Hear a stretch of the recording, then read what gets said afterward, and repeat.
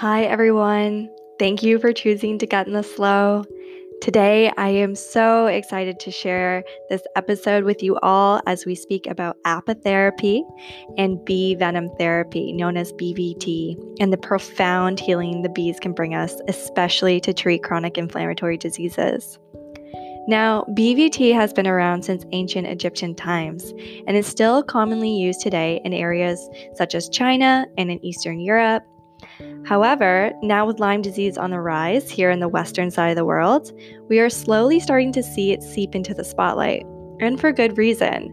BVT not only treats Lyme disease, but we are learning it is a powerful modality for many chronic illnesses such as Parkinson's, cancer, Alzheimer's, and more.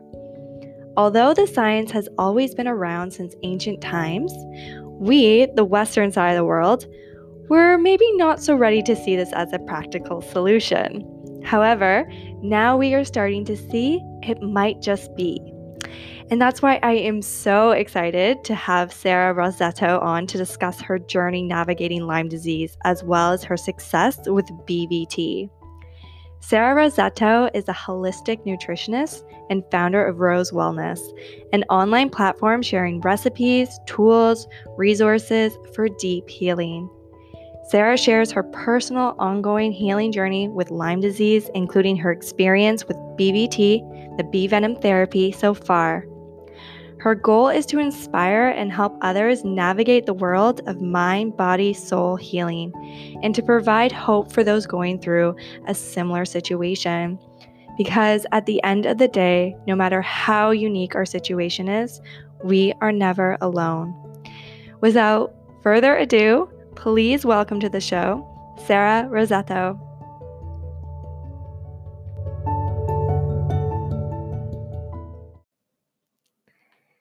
Hi, Sarah. Thank you so much for getting in the slow with us today. I've been really excited to have you on because I just want to hear all about your healing journey. So thank you so much for agreeing to be here with us today. Hi, Marina. Thank you so much for having me. To start off, do you mind giving everyone kind of a background story about yourself? So how long have you had Lyme disease? When were you diagnosed? Did you experience any co-infections? And what stages of symptoms did you go through with the Lyme? Sure. I'm not actually sure the exact day that I contracted Lyme. I didn't have the classic bullseye rash that you hear about a lot of the times. And I also grew up in the country, so I was always covered in bites. I mean, it could have been when I was younger. I had a lot of the childhood symptoms as well. So my doctor thinks that it could have been since I was a kid. And it's funny because Lyme is like that. Your immune system can keep it under wraps for years and years without it causing any major issues. And then if you sort of experience a stressor in your life, it can be emotional, physical, like an illness, or even childbirth, or like an injury or something like that. You can experience like a flare of symptoms. So it usually takes people, I think that the approximation is like 10 years it takes for people to get diagnosed with Lyme, because it also just imitates so many other illnesses. So that was true for me as well. It took years and years to sort of piece together what was happening to me, and it took a really big crash for me to finally take it seriously and take Lyme seriously and get properly tested. Yeah, I know, because it's so, I don't know if you've heard, but the Lyme denial, it's so true. I was reading a book about it, and it was the first thing when you find out you have it or you think you have it, either people are like, get me to the hospital, I want to know, or other people are like, no, I don't have Lyme, I don't have Lyme, I don't have Lyme, and they push it off for years. Yeah, for me, the denial was just, I think because I'd seen so many doctors that were like, no, it's not Lyme, it's this, or it's this, or it's definitely not Lyme. So in my head, I'm like, okay, it's not. And there's also, it presents so differently in every single person based on what your co-infections are. So if you Google Lyme, for me, my impression of Lyme was a lot of pain, so much pain. And those weren't my main symptoms. So I just kind of brushed it off. Right. What were your symptoms like the most? Like, what were the biggest setbacks for you? Oh man, it's hard to even get into because I feel like the worst part of that is over for me. So it's like hard to go back and talk about it. But it really affected my heart and my nervous system. So I had something called SVT. So my heart would start racing to like 180, 190 and stay there for like 1 to 2 hours. And I would constantly, have to go to the ER. And then I ended up having a heart surgery to fix that. And that's when I crashed really hard and then went on to get tested for Lyme. But before that, I always had trouble in school. So I did have a lot of the cognitive issues. I was diagnosed with like a learning disability and ADD, which I know is related to Lyme because it kind of like comes and goes.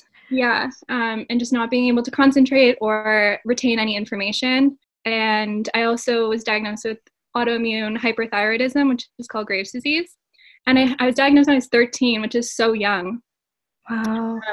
So that's why I think that I've had Lyme for a while, because it can turn on these like autoimmune conditions. Yeah. I'm not sure because what now that more and more research is coming out, it's almost like it's like you said, like it's in our body already, and then it's triggered somehow. It's almost like, how cancer cells are already in our body and then they get triggered. Like that's what it is. It's like, I wonder if if it's something in us already and then the tick, it's not actually, the tick isn't giving us something. It's just kind of triggering. It turns some things on. Mm-hmm. Yeah. I definitely think it's carrying things, but I think like it can just hang out in your body for a long time and cause these issues sort of that aren't a huge big deal until they are later on in your life. So it could, there's people that have Lyme that can, can go in and out of remission and they can live like pretty normal lives. It's so different for every person, like the severity of symptoms and stuff. Definitely. Yeah. And I know like, cause I got mine actually before I even went traveling. So I got it, a year ago now, or a bit over a year ago at my dad's place before I was leaving. And I noticed like a bite on the back, kind of like same as you. It wasn't a bullseye or anything. It was just like a red, weird mark. And I was like, oh, skin's weird. I'm not going to like think about it too much. I leave in 3 days. And then I just ended up like, I felt fine. I did like almost my whole travels was fine. I felt like pretty tired and was just like, oh, I'm doing physical work. I'm probably just out of shape. Yeah. But then it would just get worse and worse and worse. And like to the point, like you're saying, you can't ignore it anymore. And you're like, hey, I have to go to a hospital because I don't think I'll wake up tomorrow. Yeah. Isn't that so weird that it does that? Like literally makes you feel like you're dying. I don't know what it is about it, but yeah, well, like it almost feels like your whole body is just shutting down. Like you can almost feel like every organ, like yeah. So when were you diagnosed? So I got diagnosed actually in Denmark. I was really lucky because I've heard so many people it takes them forever to get properly diagnosed. But I was in New Zealand. That's when it was really bad, and I went to the hospital. And they said, no, you just have severe back pain. Like, don't worry about it. And I was like, no, like, I know this is not just severe back pain. And I was lying in my bed that night being like, what am I going to do? Because I honestly, like, am so scared for my life right now. So I got myself on a plane to Denmark because that's where I was. I started my travels at the first time, and I just, like, had a really great experience, had a really great community for myself there. And I knew that, like, for some odd reason, I just like had that gut feeling. I was like, I have to go because I know there's the answer there for me. I went, got off the plane, and then was in the hospital the next day. They did a spinal tap. They're like, yep, you have Lyme. And then I was on antibiotics. But like, I don't know if I still have it in my system or if it's like the Lyme shadow, that like ghost Lyme afterwards. Yeah. That's what I always talk about. So I don't know if it's either or, and I'm like, I just want to know that's out of my system. That's great that you got tested so quickly and that it was positive. I know like the longer that you have Lyme, the like less likely that you'll even test positive for most of these tests that are available right now because your immune system isn't like producing the antibodies that show up on the test. Oh, really? I thought it would be worse because it's like, oh yeah, it's everywhere. You would think, but no. Oh my gosh, it's such all the stories that I've heard, it's so devastating to know how long that people go with not knowing. But it's also so confusing. Like, I don't think that if I was a doctor, I would, if I was seeing all these patients with like varying degrees of symptoms, like your immediate thought isn't like one disease, you know? No, yeah. It's so interesting. It's kind of just like this umbrella and everyone can Yeah. fall under it. Yeah. And there's just so little that we know about it too right now. Yeah, it's just hopefully this year we'll just it seems like I know like now that Justin Bieber has come Yeah, out with it, I'm hoping that like it will really get that attention I think so. that it deserves because now, you know, like Avril Lavigne, Shania Twain, Justin Bieber, like all of these people are starting to like hopefully it creates an awareness. And it is so common now too. Yeah. Let's move on to BBT. And how did you come across BBT? You know, I can't remember exactly. So I was like deep into my protocol. I was on like antibiotics and herbals and antivirals and all that stuff. And it was really working for me. But then that was when I found bee venom therapy. And as soon as I read about it, I'm pretty sure I heard about it like from someone on Instagram, to be honest. Okay. And then, I mean, you can just do a quick Google search and like Ellie LaBelle's name will come up and you can hear her about her story. And then there's studies and you can hear about all of the amazing healing stories of so many other people. And as soon as I read those, I'm like, 100% I'm doing this. Like, I don't know at what point in my life, but I don't just want to go into remission. I want to fully heal. Like, I'm so over dealing with health issues and doctor's appointments. Like, I just want to get this over with. And I made the decision like that day. And I didn't even really give it much thought, even when starting. I just kind of went for it. Amazing. Yeah, it was kind of a no-brainer for me. Yeah, you just felt it. Like, I know for a lot of people, you know, it just like it resonates or it doesn't resonate. Like some people are like, hell no, that's not for me. Or like there's a lot of stigma around it, right? Like they're like, how are the bee stings going to cure me? Like there's just that. I feel like there's a lot of resistance. Whereas like some people are like, absolutely, like 100% I'm doing it. Of course, like no one wants to sting themselves with like 30 bees a week. That's not fun. But compared to what I was like before, like I was bedridden, I couldn't do anything. Like I had lost like pretty much full function in my body and my mind. And at that point, you'll do anything to get your health back. And I'm only now, this is my 7th month into it, and it's been like completely life-changing. Like I wouldn't be able to have this conversation with you right now. Wow, that's amazing. That's so hopeful for so many other people out there. That's just incredible. And it worked so quickly for me too. Like I was expecting improvements maybe like a year into it, and around like 2.5 to 3 months, like I had this complete switch in my body. It felt like my whole immune system turned on. I can't really describe the feeling, but all of a sudden, like I could sleep through the night and I could feel my body like healing. And I had what was called like the honeymoon phase. So you get a glimpse of what your life will be like after you're sick. Right. So many things, and it was amazing. But it can happen that quickly too. Wow. Oh, that's really exciting because I was thinking similar to you, like, I hear many people's stories like, oh, I've been doing it for a year. And I'm like, okay, so is this going to take like a year to do? But that's really hopeful that you've had such success already. Yeah, it does take 2.5 to 3 years to completely like get rid of it. You don't want to stop any sooner than that.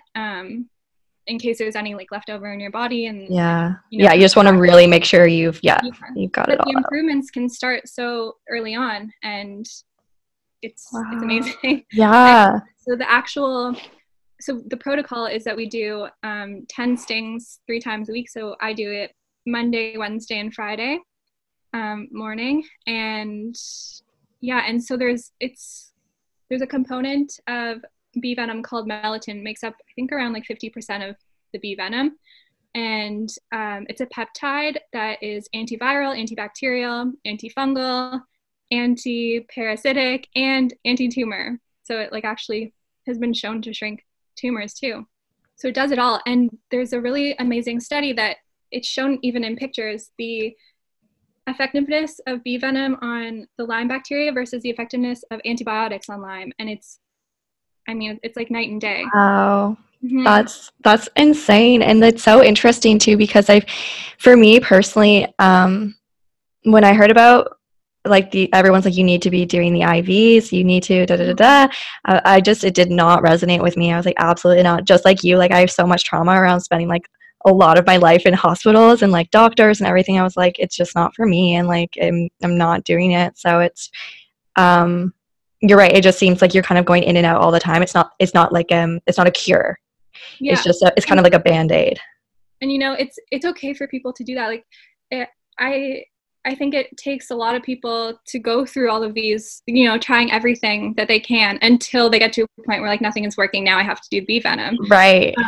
So it's okay, like at whatever stage you're at, if it's okay that you don't do bee venom right off the bat as soon as you're diagnosed with Lyme. Like it is mentally and physically tough to do, and so you really want to be ready and committed to it. Definitely. Yeah. So when you read about BVT for the first time and you knew that you wanted to do it right away, how did you go about that? Because I know there's so much to think about, like, am I allergic to bees? Have I had all the right tests before I just go out and get bees and sting myself? What was kind of like, how did you get into it? How did you get your mom on board to sting you? Yeah, I was terrified. I don't think I have been stung by a bee and I was fine. So I knew that I wasn't allergic. And I mean, I was so lucky that my family doctor was also on board with this. Like I went to him and told him, like, I didn't even ask him. I just told him, like, this is what I'm doing. Here's the study if you want to look at it. He took the time to look at it, was so supportive of it, like wrote me a prescription for my EpiPen. And he's like, I'm so excited to see you get better. And so then I can tell other people about this. Wow. And that's so rare for... That is so rare. So you have to have really great doctor supporting you. Yeah, really great doctor. My Lyme doctor that I see in New York, that was treating me originally, I told her about it and she was very supportive of it as well. And my family, like my mom's into this like alternative health stuff, but my dad and my brother like could not be the opposite. So opposite. But they saw how sick I was and they're like, you just have to do what you have to do to get better. And they trusted that I have done my research, and it's not even a thing now. Like no, it's like, look at you now. So they can't say anything. No, they're really supportive of it too, and they've been telling everyone. Oh, that's amazing. Yeah. Because, well, I'm curious, when you do, if someone did type in BVT into Google, there are stories as well when people have been like, oh, a woman dies after BVT. So would you have any advice to people who are, going online to Google it? Kind of what's some good resources? Yeah. Well, the first thing I would say is don't just read the headlines, like take a look and actually read the articles, and like the ones that are saying like this person died from bee venom therapy. It was because she didn't have an EpiPen, or it was because the EpiPen was expired, or something like that. And we always make sure we have like every safety measure in place. Like I have Benadryl and EpiPen and my cell phone near me for the first 2 hours after stinging. And I mean, take a look at all the people that are like beekeepers. They get stung constantly and they're fine. Like if you talk to them, like they've been doing it for, I don't know, like 50 years and they've never like seen anyone go into anaphylaxis or heard of that. It's rare to have an actual allergy to bees. I mean, even in the bee venom groups, like the people that do experience anaphylaxis, it's so small, and it's because they stopped doing it. They stopped for like 5 or 6 months and then they went and restarted, which you can't do for Lyme. Like there's something about the Lyme bacteria that changes the chemistry of your body to then reject the venom, if that makes sense. So you want to make sure that you're doing bee venom for the full 2 to 3 years. Yeah, no, that does make sense. And what I was thinking too is, I think what my fear was is like my mom actually is allergic to bees. So I was wondering if that gets passed down in whatever way, but I was actually stung while in New Zealand and I seem to be fine. So I think I know now that I wouldn't be, right? Yeah, you wouldn't be. And you always do testing first. So you just, you sting in your like mid section of your back, and then you immediately take the stinger out and then you wait 30 minutes. Oh, okay. Did you have to do any other tests for like mold or any other toxicities inside of you as well? Because I've heard that those are triggers. So yeah. So I think that I've done every single test available in Canada, and ones that like aren't even in Canada, like from the States and stuff.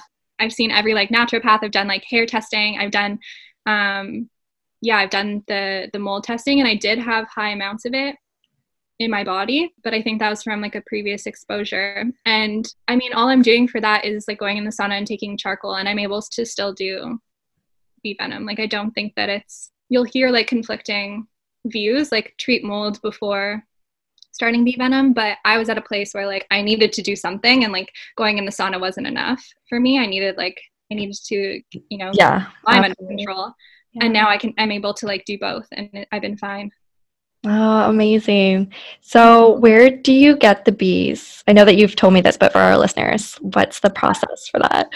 I get them. There's the sweetest man named Ed from Bee Wise Honey in Niagara. And he's the beekeeper, and he supplies people in the area with bees to do this. You get like a little bee house, and you bring it to him, and he fills them with bees, and then you keep them in your house. And he's actually opening up the first apitherapy clinic in Canada. I think he said in the spring, but so spring or summer. And so he's building like a separate clinic, and he'll treat people with Lyme and then all the other things that bee venom is good for as well, which is really exciting. That is really exciting, because I know that there's a few opening up, like there has been ones opened up in the States. So I was just wondering when it was going to come. So there it is. That's exciting.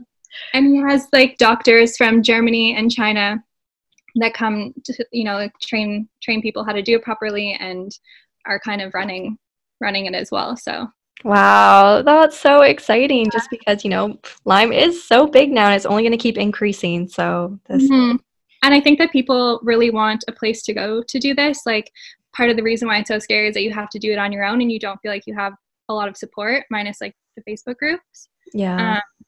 Which I personally like, but I know when starting out that could sort of turn people against doing it, because they don't feel like they have that support, and it is kind of scary to start.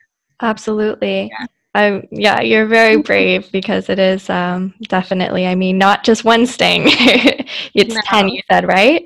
Yeah. Yeah. How did your mom learn to do this for you? I think it's just time and patience, and it's not hard to keep the bees. They're just in a little house, and you feed them with honey every day. That's pretty much it. And then, I mean, the hardest part is like catching the bees on the tweezer. It's not too difficult. Like, you just do 10 on either side of your spine, like an inch apart. And yeah, it's really easy once you get into it. It's freaky at first, but okay. So is there like certain spots that on the back of your spine that you need to sting? Like, did you watch videos or anything, or did you just kind of trial and error it?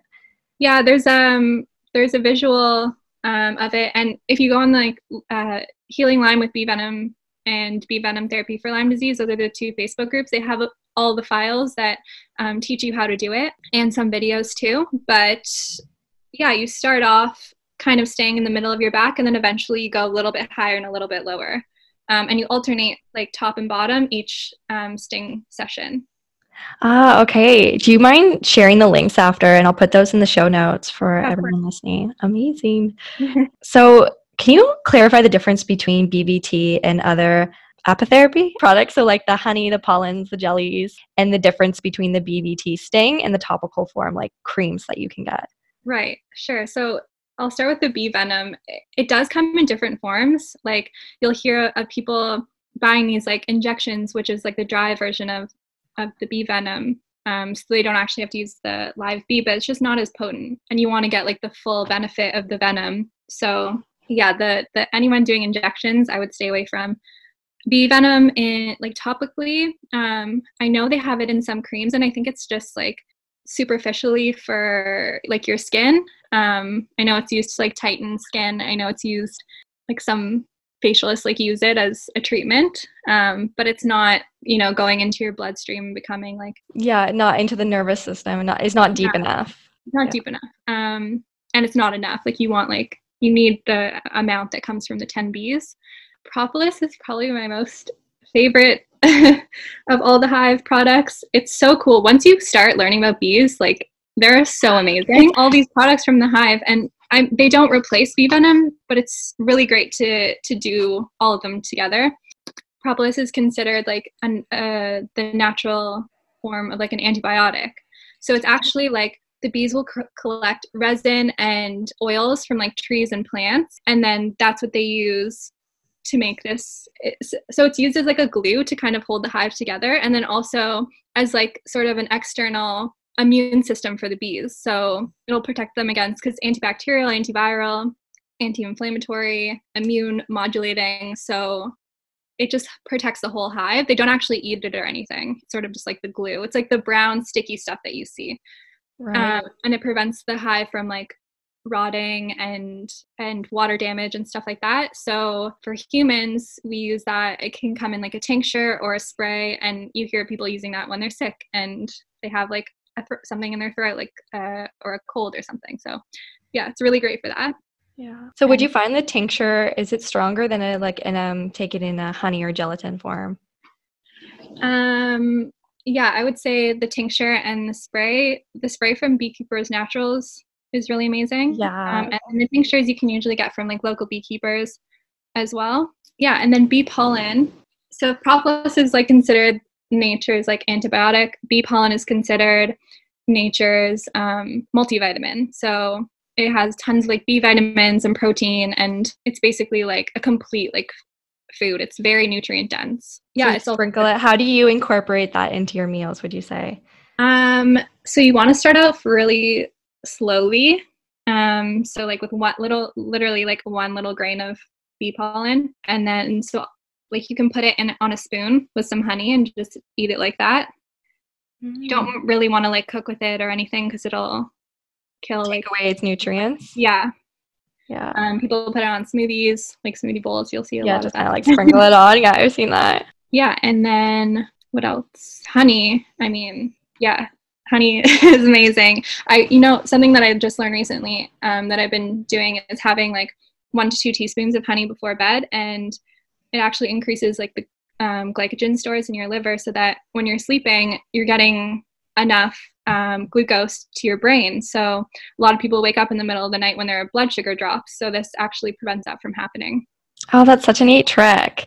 And I think it's really interesting because I don't know, I just find back in the day, they would always have honey in their tea, like at night, Yeah. And it's like we just kind of lose those traditions over time, but there's a reason why people used to do the things they did.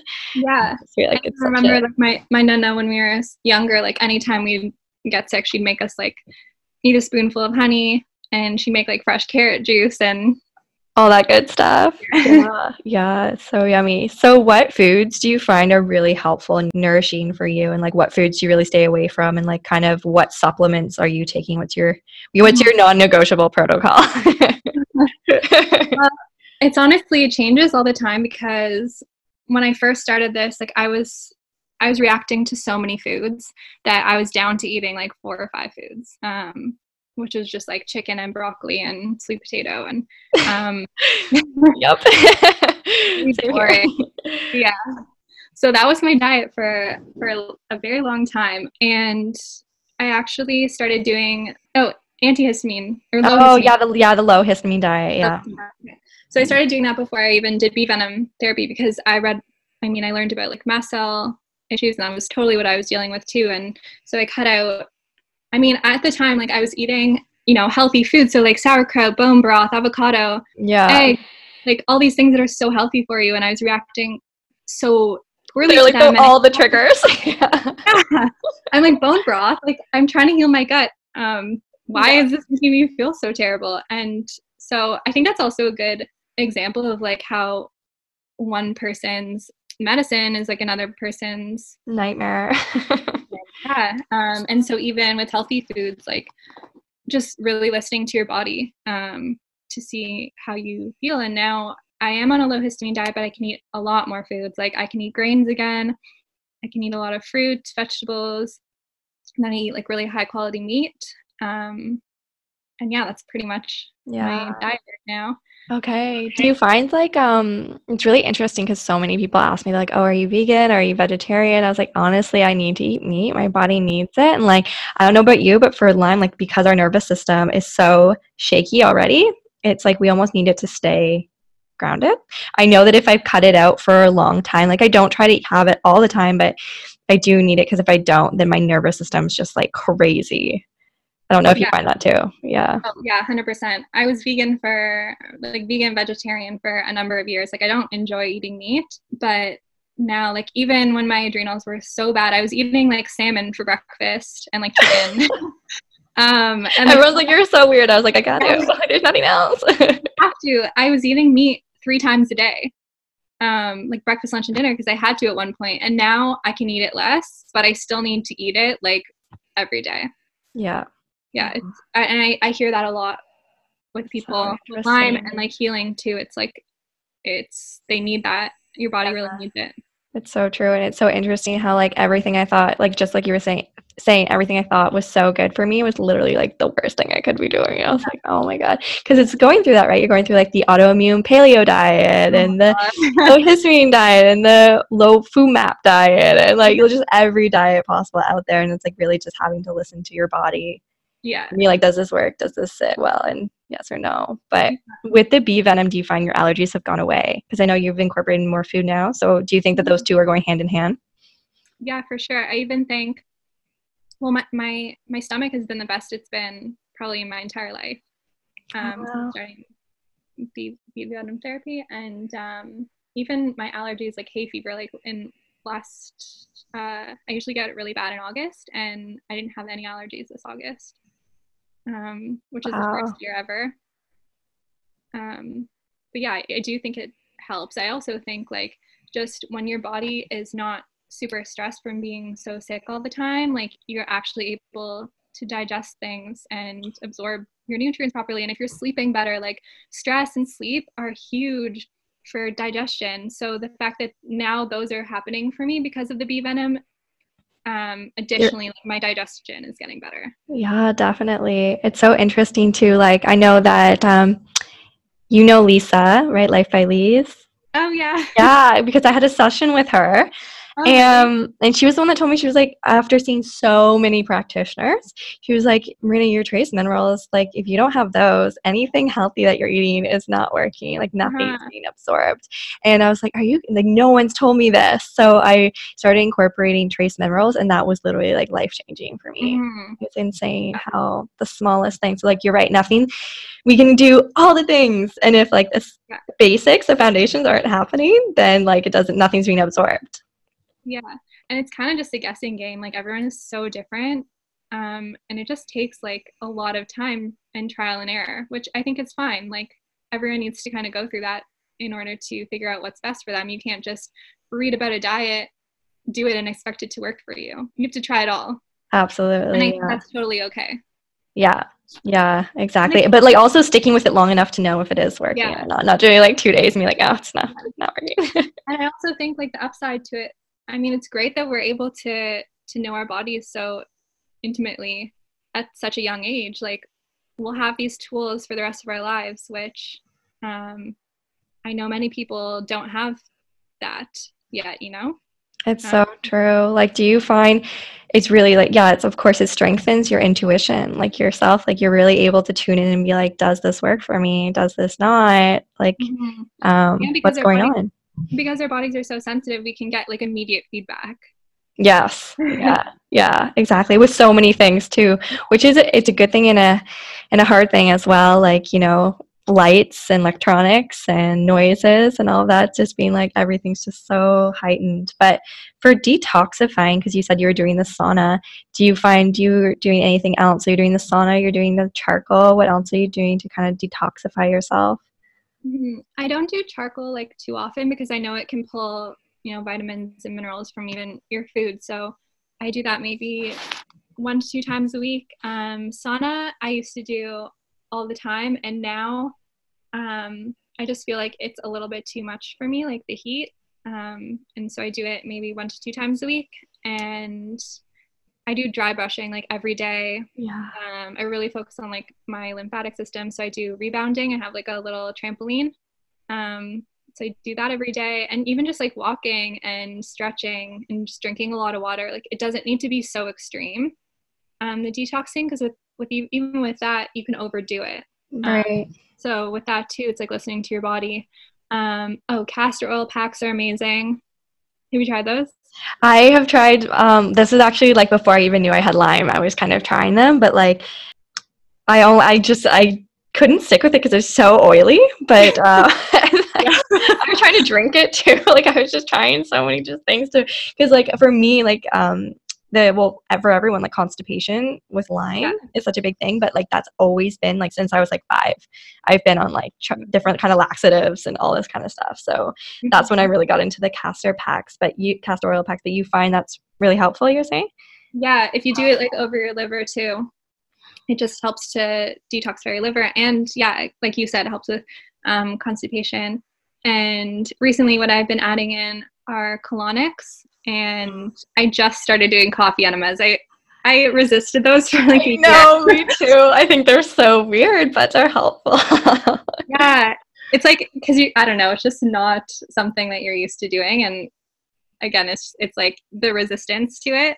But then after a couple times of doing it, it's like, it feels like the best thing ever, and it just becomes part of your routine.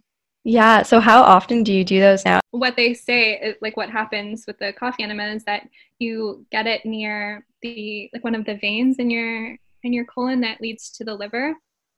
And so it kind of cleanses your liver, and it increases glutathione production by a lot, which glutathione is so important for detoxing.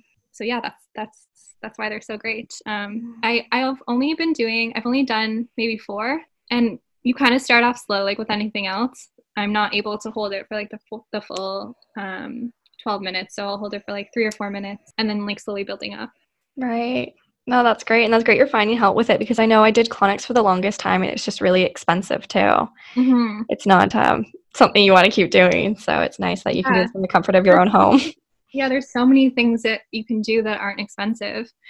I know you hear like so many people with Lyme that they spend like thousands and thousands of dollars like doing like lymphatic massages and all these IVs, and you know, it gets, not everyone is able to afford to do that, but that doesn't mean that you won't be able to get better.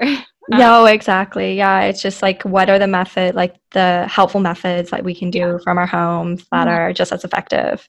Yeah. And that's a really good note for any Lymies out there listening. So on a mind level, how did Lyme affect you like mentally? So you had the brain fog. Did you have any migraines or any other, have you gone through, like for me, it's really been depression, I think, for a lot of it. And I don't know if you've experienced that as well. Yeah, definitely. Yeah, like I said, it's been, I don't know when I got Lyme originally, but for as long as I can remember, my life has looked like a series of just ups and downs. And each sort of time that I have hit rock bottom or felt that I've had a crash, I get physical symptoms along with the mental. So yeah, that looks like depression, anxiety, panic attacks, migraine. I don't normally get headaches, and this last crash that I had, I was getting migraines like so bad I needed to just lie in bed with the blind shut and like an ice pack over my eyes, and I would just cry until it like kind of subsided. But it was terrible. I feel so bad for anyone that deals with those on a regular basis. I don't get them anymore. That's good. Mm-hmm. Yeah. It's true, because you just can't do anything. Like really, you're just in agony. Yeah, and my ability to concentrate, and like you mentioned before, like this overstimulation or oversensitivity to light and sound, like I hated being outside because it was so bright. Like I stopped enjoying listening to music or any noise. Like having a conversation was too much for me. Like I couldn't really participate in any conversations, like, and any sense or anything. Like the whole world just felt like it was too much, and I just needed to be in a dark, like cold room. Yeah. Oh my gosh. Yeah. And how hard has that been, like for you, for friends and family wise? Because it's really it's heartbreaking how it changes your relationships, to be honest. And you just go to feel so isolated. Like, how did you have any like mindfulness practices that you really stuck to get through it? Yeah, I mean, I sort of isolated myself even before I knew I had Lyme, because I just stopped wanting to socialize, or I just stopped being able to do a lot. Like it was really hard for me to even keep up like day-to-day stuff, and I didn't have a reason for it. Like this was before I knew it was Lyme. Like I didn't know what to tell people, and I hated that I kept making excuses and having to cancel, and people ask me what's wrong. I'm like, I don't know. So I just isolated myself a lot. I mean, I lost, this happened like all last year, but I lost my ability to go to work. I had to stop going to school. I lost, my social life, and my relationship ended at the same time. And then also my body, like I lost the ability to function physically. And that was probably the hardest part of all of this, was to grieve like the loss of everything else. No, it's okay. I'm like,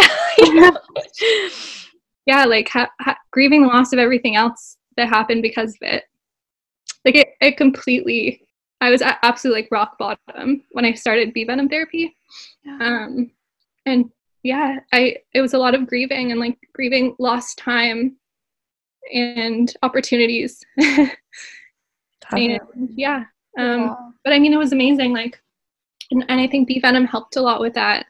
And this is like across the board, people are experiencing this, but like this emotional dumping that happens when you're doing Bee Venom therapy. Like, it's like the first like 2 months nonstop, I was like sobbing. And it, like from the deepest part of me, it was, and I wouldn't even know why. But yeah, I guess it was just helping me to grieve and process everything. And it was so beautiful. I'd be in like the sauna, like, just crying, and I'm like, and then you feel so much better after. Yeah, just such an emotional release. And then I don't know, I've really heard Lyme is like the soul disease, because like you are just, everyone that gets it has just, it's kind of like a sign that you're really off course somewhere in your life almost. And it's like almost becomes a blessing, because it puts you on the path of what you're supposed to do here on this beautiful planet. And you are a healer. And as devastating in the struggles that all of it comes with, it's like now you are in a place where you're going to help so many people. And it's like these experiences, we're releasing all of this to be more light, to be light of people. 100%. And I knew, even when it was like really dark and I was going through like the hardest part, I'm like, I know that this is for a reason, and like this is a gift. And I could see that the entire time. And I, even though you can see that, like for some reason I was still trying to hold on to my old life. Like I was trying really hard. I didn't want to stop work. I didn't want to quit school again, like for the millionth time. Like I really wanted to push through it and, hold on to, I didn't want to have another crash. And yeah, the universe is like, nah, we're going to give you the biggest one ever. And it has been such a gift. And I think that that's the only way to get through this too, is like to see all of the amazing things that it gives you. Yeah. And like, just like you're saying before, like you build a stronger connection with yourself, your intuition, your body, your mind is in the healthy, like will be in the healthiest state now, because you are learning how to maintain all of these, and you'll never want to go off course again. Yeah. And how many people get an opportunity at our age to start completely fresh? Like I get to choose everything now that I want. Like it's just a complete blank slate. It's kind of scary at the same time, because I'm going through that too. I'm just kind of like, where do I want to be? Where do I want to live? Everything is just so open. Like you're right. It's a complete clean slate. So it's almost like so much openness that you're like, whoa, I can see all the possibilities. And kind of like what you're saying, your honeymoon phase, right? You probably saw like so many things now that you could do now that you're healing. It's like you are now a nutritionist. I had to take a bunch of breaks in between, but I wrote my exam and graduated like a few months ago. Congratulations. Yeah. It was a lot more difficult than I expected. I had like 2 surgeries in between that time, and a breakup, and having to move back home with my parents, and starting 2 Lyme treatments, and a lot of things have happened outside of that. And yeah, it's amazing that I have that title now and I can work with people, but honestly, the majority of my knowledge has come, like what I've learned has come from personal experience. Yeah.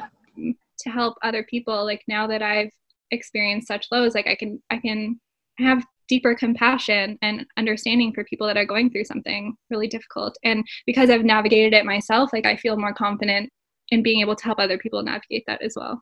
Absolutely. I feel like, you have to be able, have had to walk the path to really have perspective and give advice, because it's hard when someone hasn't gone through it and they're trying to tell you, you're like, no, but you'll never know how I feel.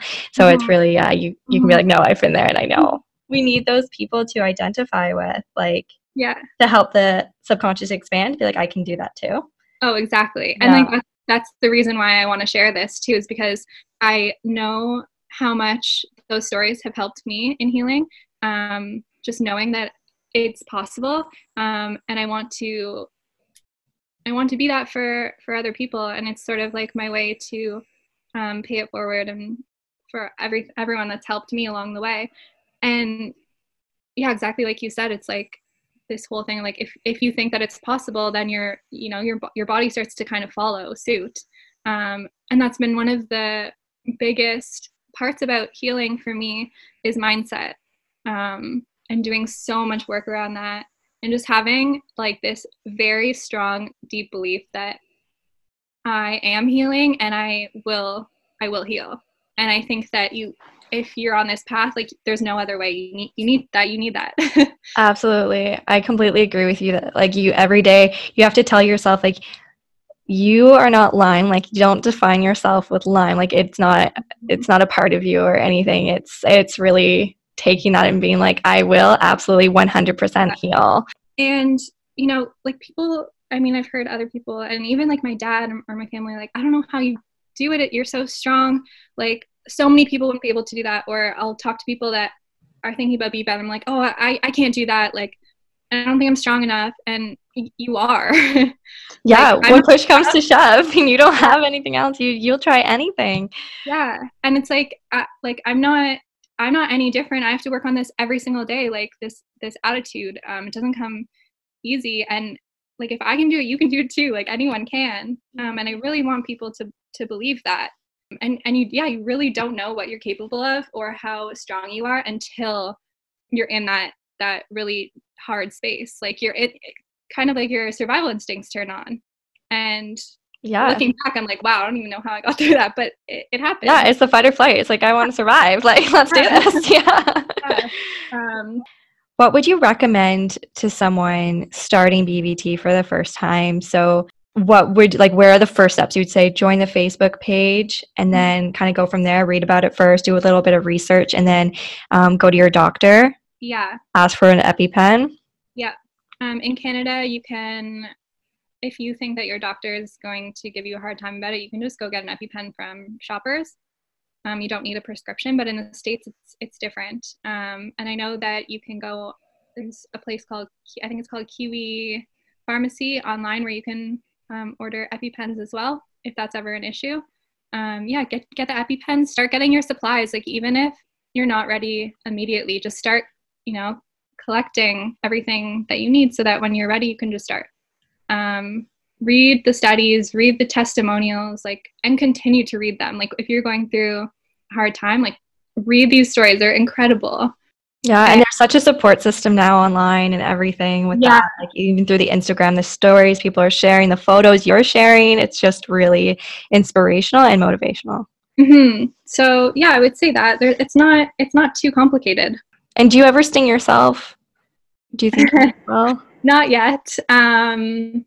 Yeah, maybe once I'm feeling a bit better and I move out, but I don't know when that will be, and I don't want to push it again.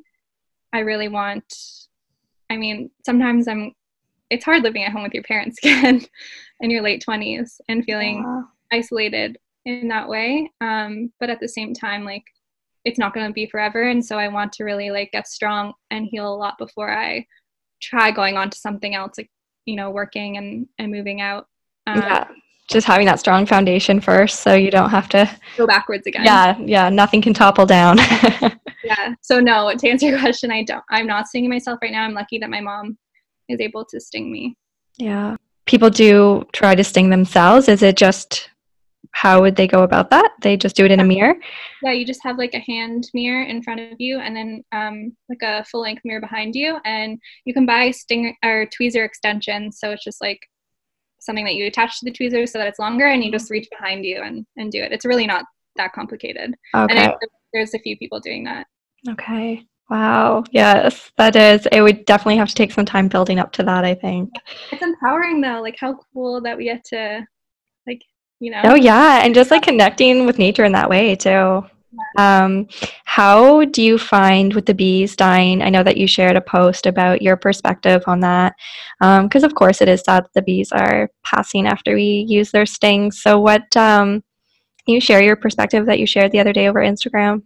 Yeah, people ask, it's like one of the first questions people ask is like, are the bees dying? Because I mean, we're in kind of a crisis right now, and we want to save the bees. We don't want to kill them. But a few things that have helped me with that is like, I mean, if you eat meat, you can't really say anything about killing bees. Like, just because you're the one doing it doesn't make it any different than you like eating meat. So there's like definitely, I mean, we don't have to actually kill the animals to eat them, so we don't see what's happening, but it's okay to eat it. And then with bee venom, it's like we're actually doing the killing, so it's a lot more intimate.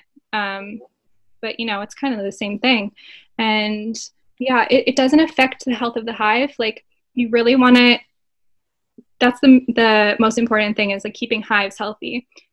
Bees die every like 4 weeks. Like, there's a lot of natural death that occurs like in the hive. They don't live long lives. And taking, a few bees from them, it really doesn't affect the actual health of the hive. So in the long run, it doesn't impact, doesn't have a big impact on them. Right.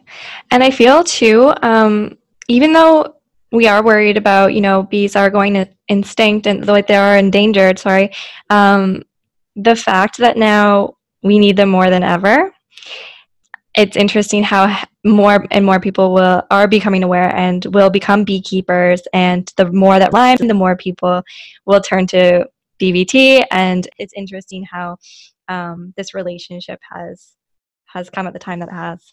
Mm-hmm. And also, like, through buying bees, like through Ed and stuff, and like everyone else that are, buying bees from beekeepers, like, you're also supporting them. Like, they need support. They need you to buy like their honey, and they need, money and stuff to keep doing what they're doing. And like, I don't think that I would have been supporting beekeepers in this way if I wasn't, doing bee venom therapy. And I know a lot of people go on to become beekeepers later on, and that is amazing.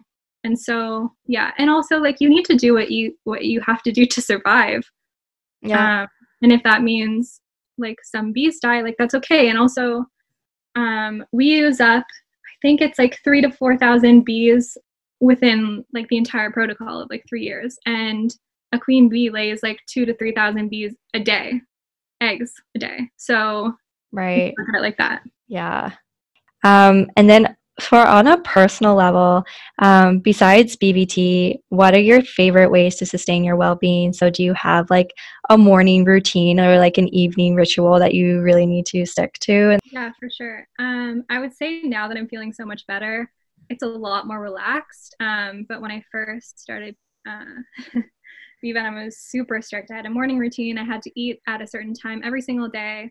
And I was so strict with my detoxing, and because I was still very much in like that fear, like the fight or flight, like fear state. So now I've been a lot more relaxed with it. But yeah, morning routines, for me, meditation is like a non-negotiable. And journaling, I do that every day now, which I never did before, and it's been really helpful. And I journal every night as well. Well, I do like a castor oil pack and like drink tea. Yeah, all those good things. Yeah, and Kundalini has been amazing for me, because when I couldn't get out of bed or do any sort of physical activity or anything, I could watch like Rama TV and do it from my bed. And I've just stuck with that, and I love it so much. You know how we were talking about all these different tools and that it can be so expensive to get out, and it's like breath is something that everyone has if you are alive, and like to use that as such a way to move your energy and release, such a healing tool. Yeah, and then I would also say like going for a walk. So multiple times a day, I will go outside and like get fresh air and get sunshine and stuff. It's been so important. Yeah. Yeah, and at first it looked like I mean, I could barely like walk up and down the stairs, but eventually, like when I could get out of bed, I would only do the stairs, and then I'd only like go and step outside, and then the next day I'd go and walk like for 2 minutes and then come back in, and every day was different. I could do a little bit more. Some days, you know, I would have to do a lot less, and or I'd be back in bed, and so every day was different, and so many ups and downs. But doing what you can and doing the most that you can on each day is so important, especially like you were saying, without a schedule or routine or yeah. Well, that's it too, right? You're kind of the only one holding yourself accountable. Like as much as your family's there, like no one is going to make you do anything. So it's really up to you to be your own healer and to have your own structure and be like, I want to do this and I want to get better. Yeah. It's discipline, and you really need that when you're healing as well. Yeah.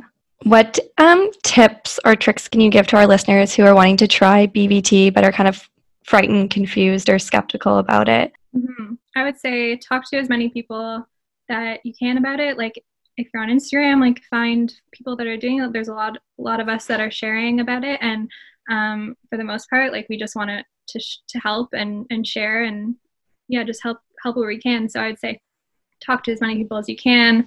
Like I said, read the testimonials. Yeah, I don't know. Come from inside. Like you need to be ready to do it, and no outside influence can determine when you're ready. And I certainly don't want to force people to do this. I kind of just want to share it, and then if you hear about if it lands, it lands, and 100%. And if it doesn't resonate with you, let it flow by until maybe you come back to it another time when it does. Yeah, don't push it. Yeah.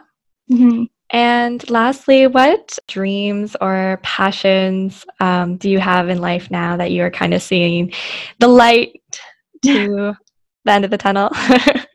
Yeah, that's something that I'm still trying to uncover, because I mean, like you said, there's so much open space and I could do anything. And I go through periods of time where I'm like, I want to do something that is completely unrelated to Lyme or illness. Like, I just don't want this to be part of my life. And then, I mean, for the majority of time, I'm like, this is what I meant to do and to help people. And I'm not really sure what that looks like yet. Yeah. And I think it's a lot of pressure to feel like you need to help all these people, but just starting somewhere. Like, I just started a website and blog. Yeah. Can you tell people where to find you?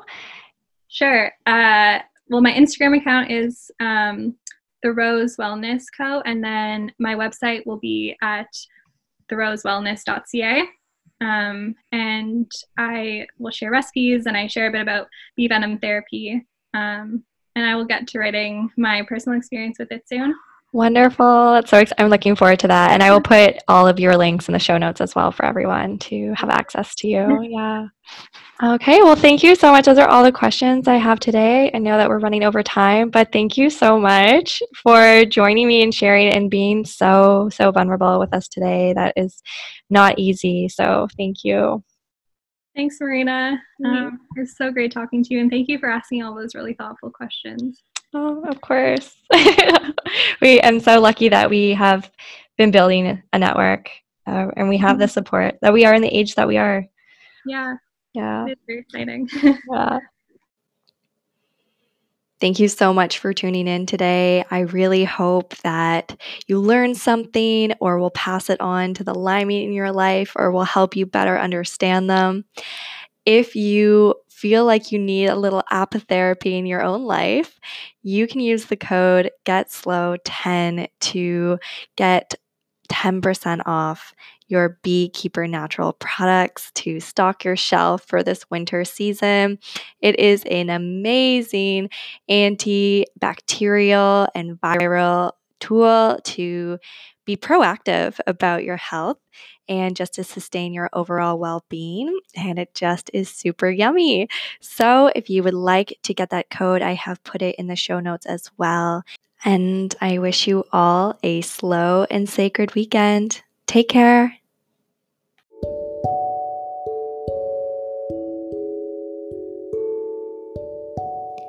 Thank you so much for slowing down with me today.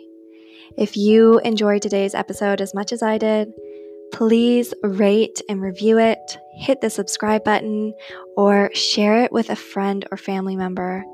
Because the more people that we know can change their vibration, the more people we will have to shift the state of this world. So thank you so much for tuning in and honoring your soul. And thank you so much for letting me honor mine. Take care.